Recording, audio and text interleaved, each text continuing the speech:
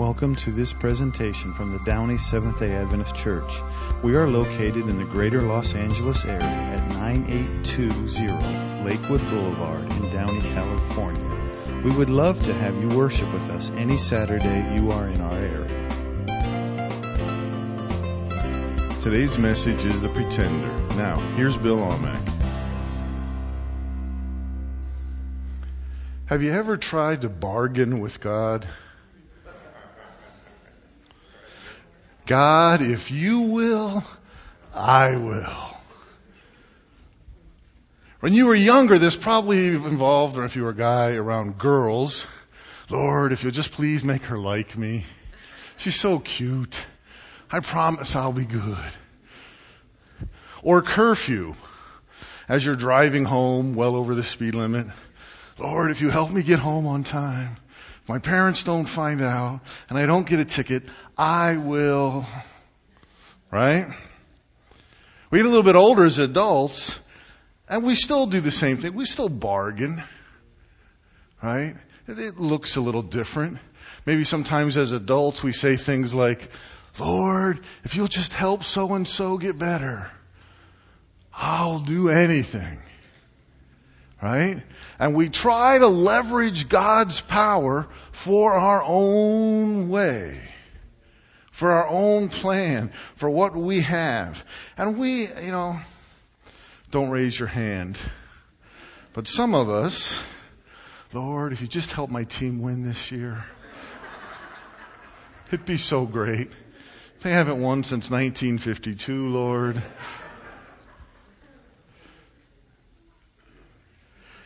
And we do this. And some of us maybe are past that. Maybe we're on the other side of that because we're saying, God, you didn't, so I won't.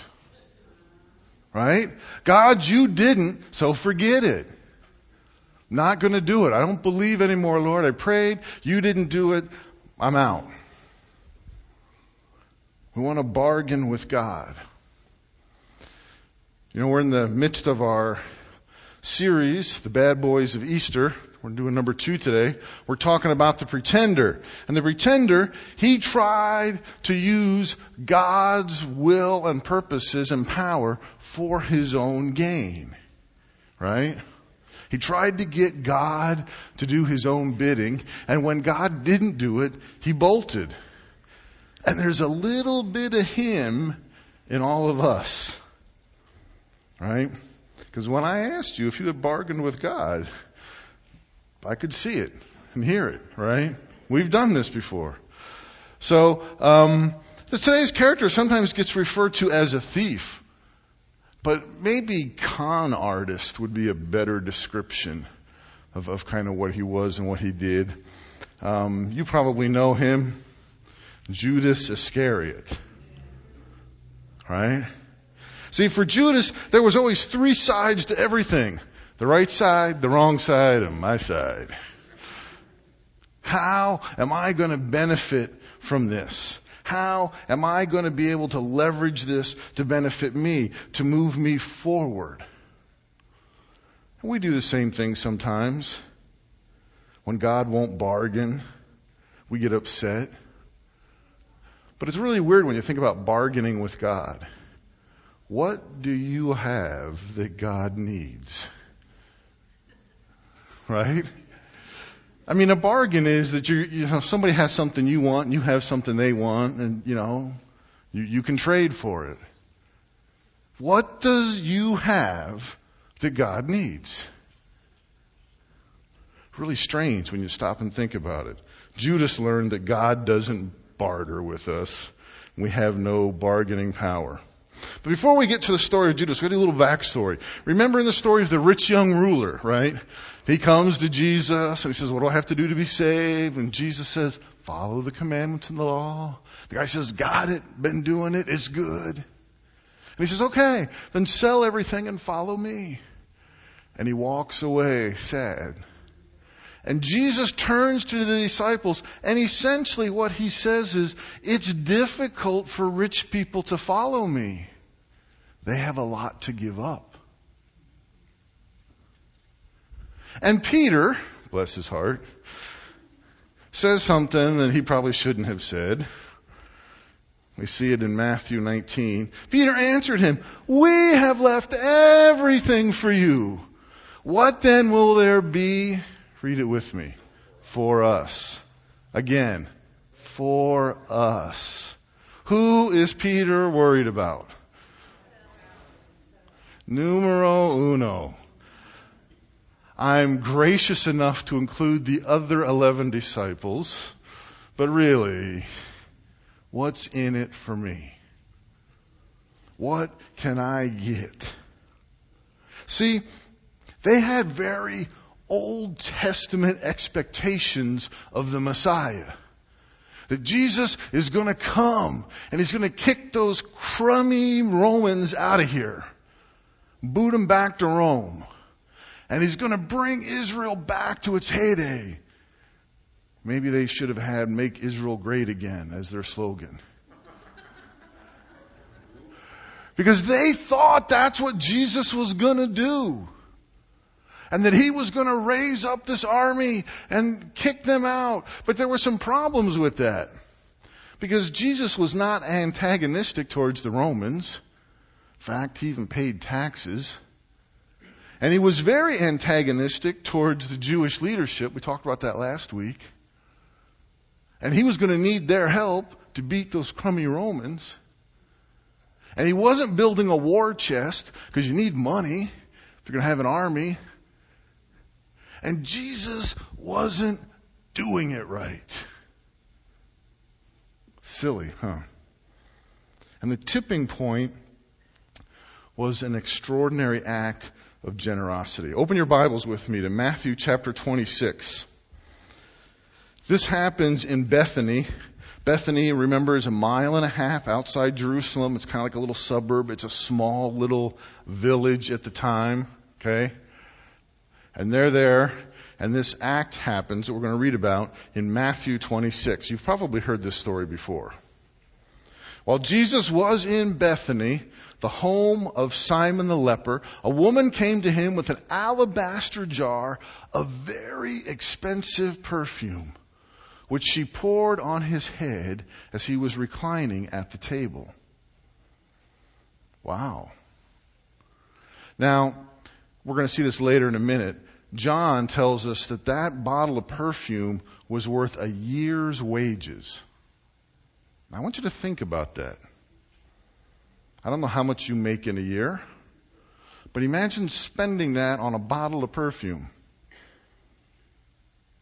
The average income, I think, in the U.S. right now is about $50,000, something like that. Imagine spending $50,000 on a bottle of perfume. Let's just say that, that's too expensive. Things have changed. Let's just take half of that. We're going to spend $25,000 on a bottle of perfume. No, that's still too much. How about 10,000? 5? Okay, let's just say it's worth $1,000. You're going to spend $1,000 on a bottle of perfume?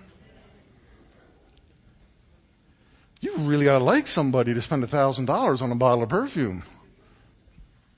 Now, was obviously very expensive. It came sealed in a jar, and the only way to get it open was to break it open. It didn't have a lid, so you had to open it and use it all at once. $50,000 all at once. And so she's busy pouring this on Jesus' head. Which, by the way, wouldn't have been that unusual. They often put perfume or scented oils on their head or on their feet. They didn't bathe quite as much as we do, and so that helped keep things pleasant. Okay?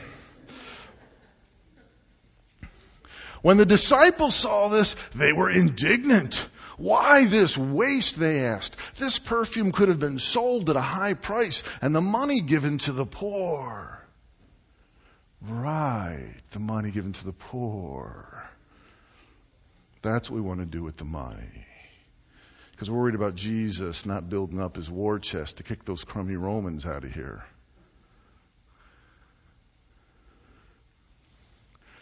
Okay?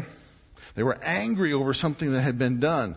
Now, Jesus always seemed like he was ahead of the game. Aware of this, Jesus said to them, "Why are you bothering this woman? She has done a beautiful thing to me. The poor you will always have with you, but you will not always have me. When she poured this perfume on my body, she did it to prepare me for burial. Burial? What are you talking about, Jesus? What good is a dead Messiah? That's not what we need. That's not what we want. Do you know how long we've been waiting for you, Jesus? We've been waiting, and our fathers have been waiting, and their fathers have been waiting, all the way back to Abraham. And you're going to up and die? That doesn't help us. See, Jesus, you're doing it wrong. Now, what happens next is wild. This is really important, okay? This is really crazy. Look at this. Truly I tell you, wherever this gospel is preached throughout the world. Jesus, what are you talking about? There's like 15 of us here in this little podunk town of Bethany. The crowds aren't here. Nobody's going to know about this. What are you talking about? Preach throughout the world. Nobody knows, Jesus. What she has done will also be told in memory of her. Jesus prophesied that we would always hear about this woman. How many of you had heard this story before today?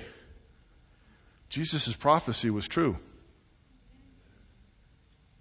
It was absolutely true.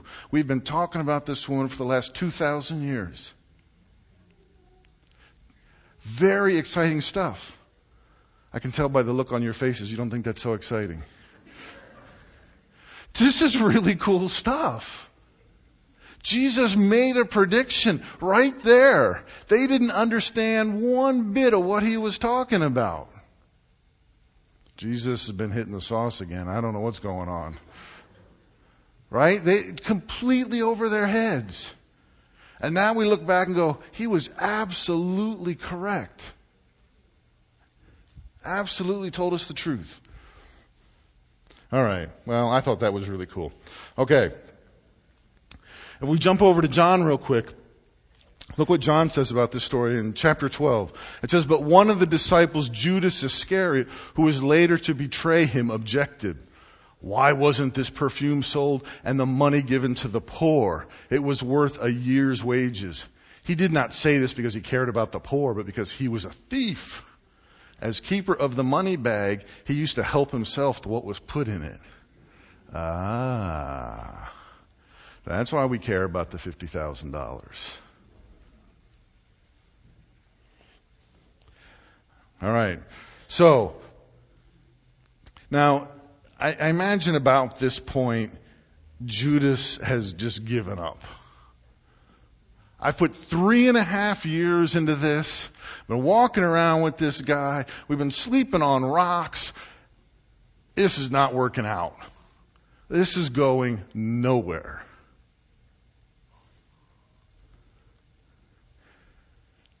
Then one of the 12, the one called Judas Iscariot, went to the chief priest and asked him, what are you willing to give me if I deliver him over to you? Now remember, they were in Bethany. They were 1.5 miles from Jerusalem. So Judas has to figure out a way to get out of the little party they're in, walk 1.5 miles at night in the dark into Jerusalem and find the high priest. This is not something he did on a whim. This was planned. This was thought out. Right? So he goes in to the high priest and he says, what will you give me if I deliver him to you? Now, the high priest, remember we talked about him last week, Caiaphas. This was worth something. Because, remember the crowds that are always around Jesus? It was difficult to grab Jesus when he's surrounded by the crowds, because the crowds might turn on you. And that could end very badly for you. And now here's somebody said, what will you give me if I turn them over to you, if we find a quiet place where the crowds aren't. He had their attention. So, they counted out for him 30 pieces of silver. Now, I tried to go to the bank and get 30 pieces of silver. They wouldn't give it to me. They didn't even have 30 silver dollars, which was highly disappointing. So what we have today is 30 quarters, which actually are probably worth about more than the silver pieces were back then. There it is. Those quarters are actually probably a little bit larger than the silver piece they would have. And these aren't obviously silver. Hey, this one might be. I'm keeping this one. Most of them have copper in the middle, right? But there it is, 30 pieces of silver. That was the price of a slave. That's how much that was worth. Not very much. And I think, who in their right minds would give up a relationship for Jesus for 30 pieces of silver? That seems crazy. And I think about the things that I have done when I turned my back on Jesus. And probably none of them were worth 30 pieces of silver. I probably turned my back on God for a lot less than that. I suspect most of us probably have at one time or another. 30 pieces of silver. Wow. Not very much. The price of a slave. The Bible tells us from then on, Judas watched for an opportunity to hand him over. Now, I don't know if Judas is just giving up, that he's trying to get out of his 3-year investment, whatever he can, or if maybe he's trying to force Jesus' hand. Say, I'll force Jesus into this. He'll get out of it. He always does. He'll have some snappy answer. He'll perform some miracle. It'll be okay. But this will force his hand, and he'll have to become king and become the Messiah. And so we get ready for the Passover. A few days later, you know the story. They're in the room celebrating Passover. And how disturbing it was for them when Jesus takes off his coat and puts a towel around his waist and washes the disciples' feet. Because that was for somebody that was worth 30 pieces of silver. That's not what your rabbi does. Right? Very much a class-oriented system. And the people that were worth 30 pieces of silver were the people that washed your feet. And all the disciples said, Jesus, you can't wash my feet. Of course, Peter said it out loud. Jesus says, hey, you got to let me wash your feet. And Peter says, well, then wash the whole thing, Lord. Right? Peter was either all in or all out. If we switch over to John for the rest of the story, it says, very truly I tell you, one of you is going to betray me. Now they're sitting around the table, they're leaning back, they're eating, and Jesus says, one of you is going to betray me. And again, it goes to the disciples like, what is Jesus talking about again? Who's going to betray us? What's going on? They don't understand what he's talking about. Can you imagine what Judas thinks when Jesus says that? Oh no. He knows. Well, of course he knows. He knows everything. He answers questions before people ask him. How did I think I could keep this from him? Peter's been carrying around that stupid sword for 3 years. Tonight's the night he gets to use it.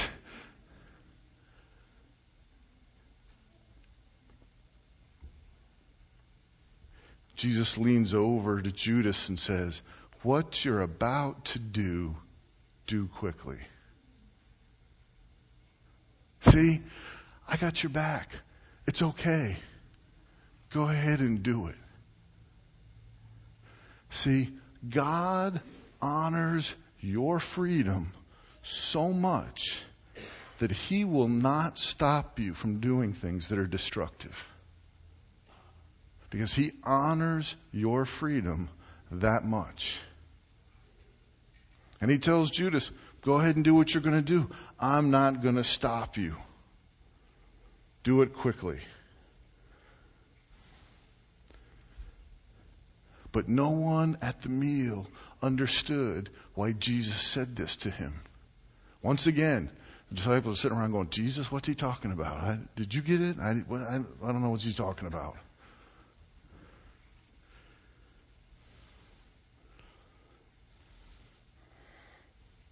Judas leaves, and it says, when He was gone, Jesus said, now the Son of Man is glorified, and God is glorified in Him.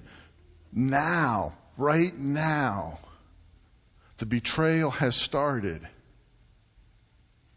See, somewhere at the supper, somebody must have said, hey, after supper, why don't we go out to the garden and we'll walk around.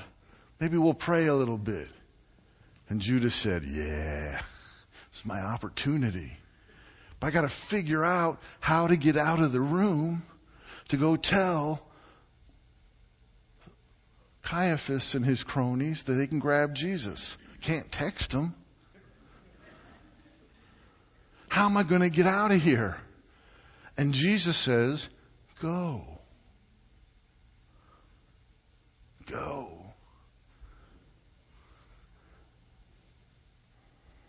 Wow. Now the Son of Man is glorified. See, because all is going as planned, and God's will cannot be thwarted.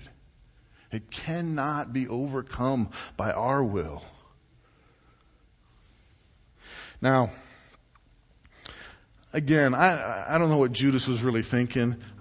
Maybe he had thoughts that Jesus would somehow get out of this. But when he saw that Caiaphas had turned Jesus over to the Romans, he knew this was bad. See, because the only thing that the Jews needed the Romans for was execution. The Jews could run their own country. They could punish people. They could do all they wanted to do. They couldn't kill anybody. The Romans had to do that. So Caiaphas drums up a charge of sedition. Jesus claims to be king. He's going to overthrow the Romans. And that's how he gets Rome to execute Jesus. And when Judas saw that happen, he knew that it was pretty serious. If we go back to Matthew in 27, it says, when Judas, who had betrayed him, saw Jesus was condemned, he was seized with remorse and returned the 30 pieces of silver to the chief priest and to the elders. What had been of great value one moment was completely worthless the next. What had been worth holding on to and giving up stuff for was an embarrassment the next. Remember, we talked about this last week. The things that we often regret the most are things that we held on to at the cost of our relationship with God. And that happened to Judas nearly instantaneously. Verse 4, I have sinned, he said, for I have betrayed innocent blood.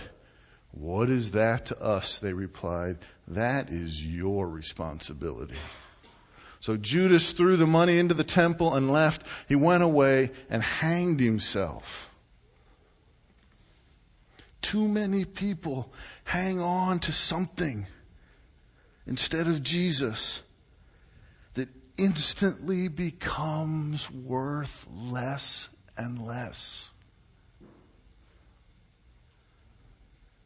And the value of it diminishes almost instantaneously because we thought that was worth more than our relationship with God. See, when I hold on to stuff, when I want to barter with God instead of surrendering, we are responsible for the outcome of the journey. When I say, God, I know what I'm doing and I can take care of it, I'm responsible for what happens. That's what the priest told Judas. God is not going to get in the way of your bad decisions. He honors your freedom too much. Too much. He's not going to stop you.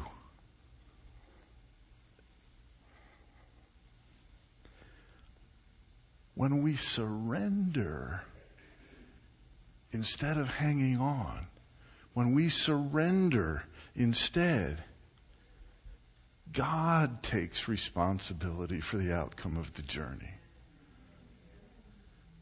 That's a much better way. That's a much better way.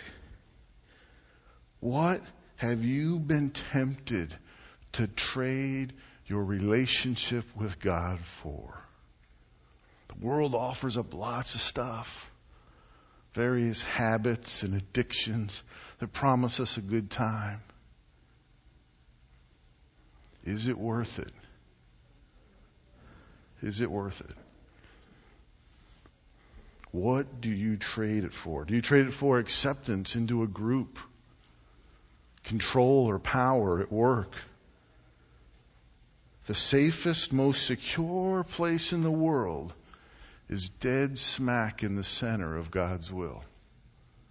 But we have to surrender and stop holding on. Let's pray. Heavenly Father, help us to surrender, Lord. I don't know why the little shiny bits of this world that it offers us are so compelling, Lord.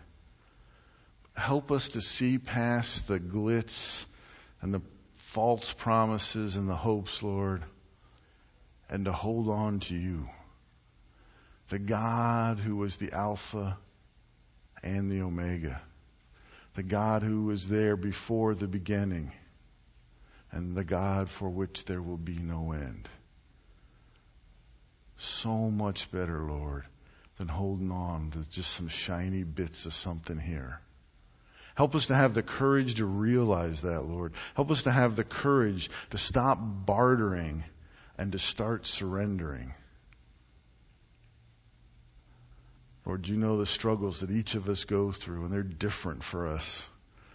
Lord, help us to be able to get past that holding on. I know that you won't keep us back from our freedom, and that we're free to choose whatever we want, Lord. But give us the courage, give us the strength, give us the wisdom to choose wisely, Lord. Be with us now. In Jesus' name, amen. We hope you have been blessed by this message from the Downey Seventh-day Adventist Church.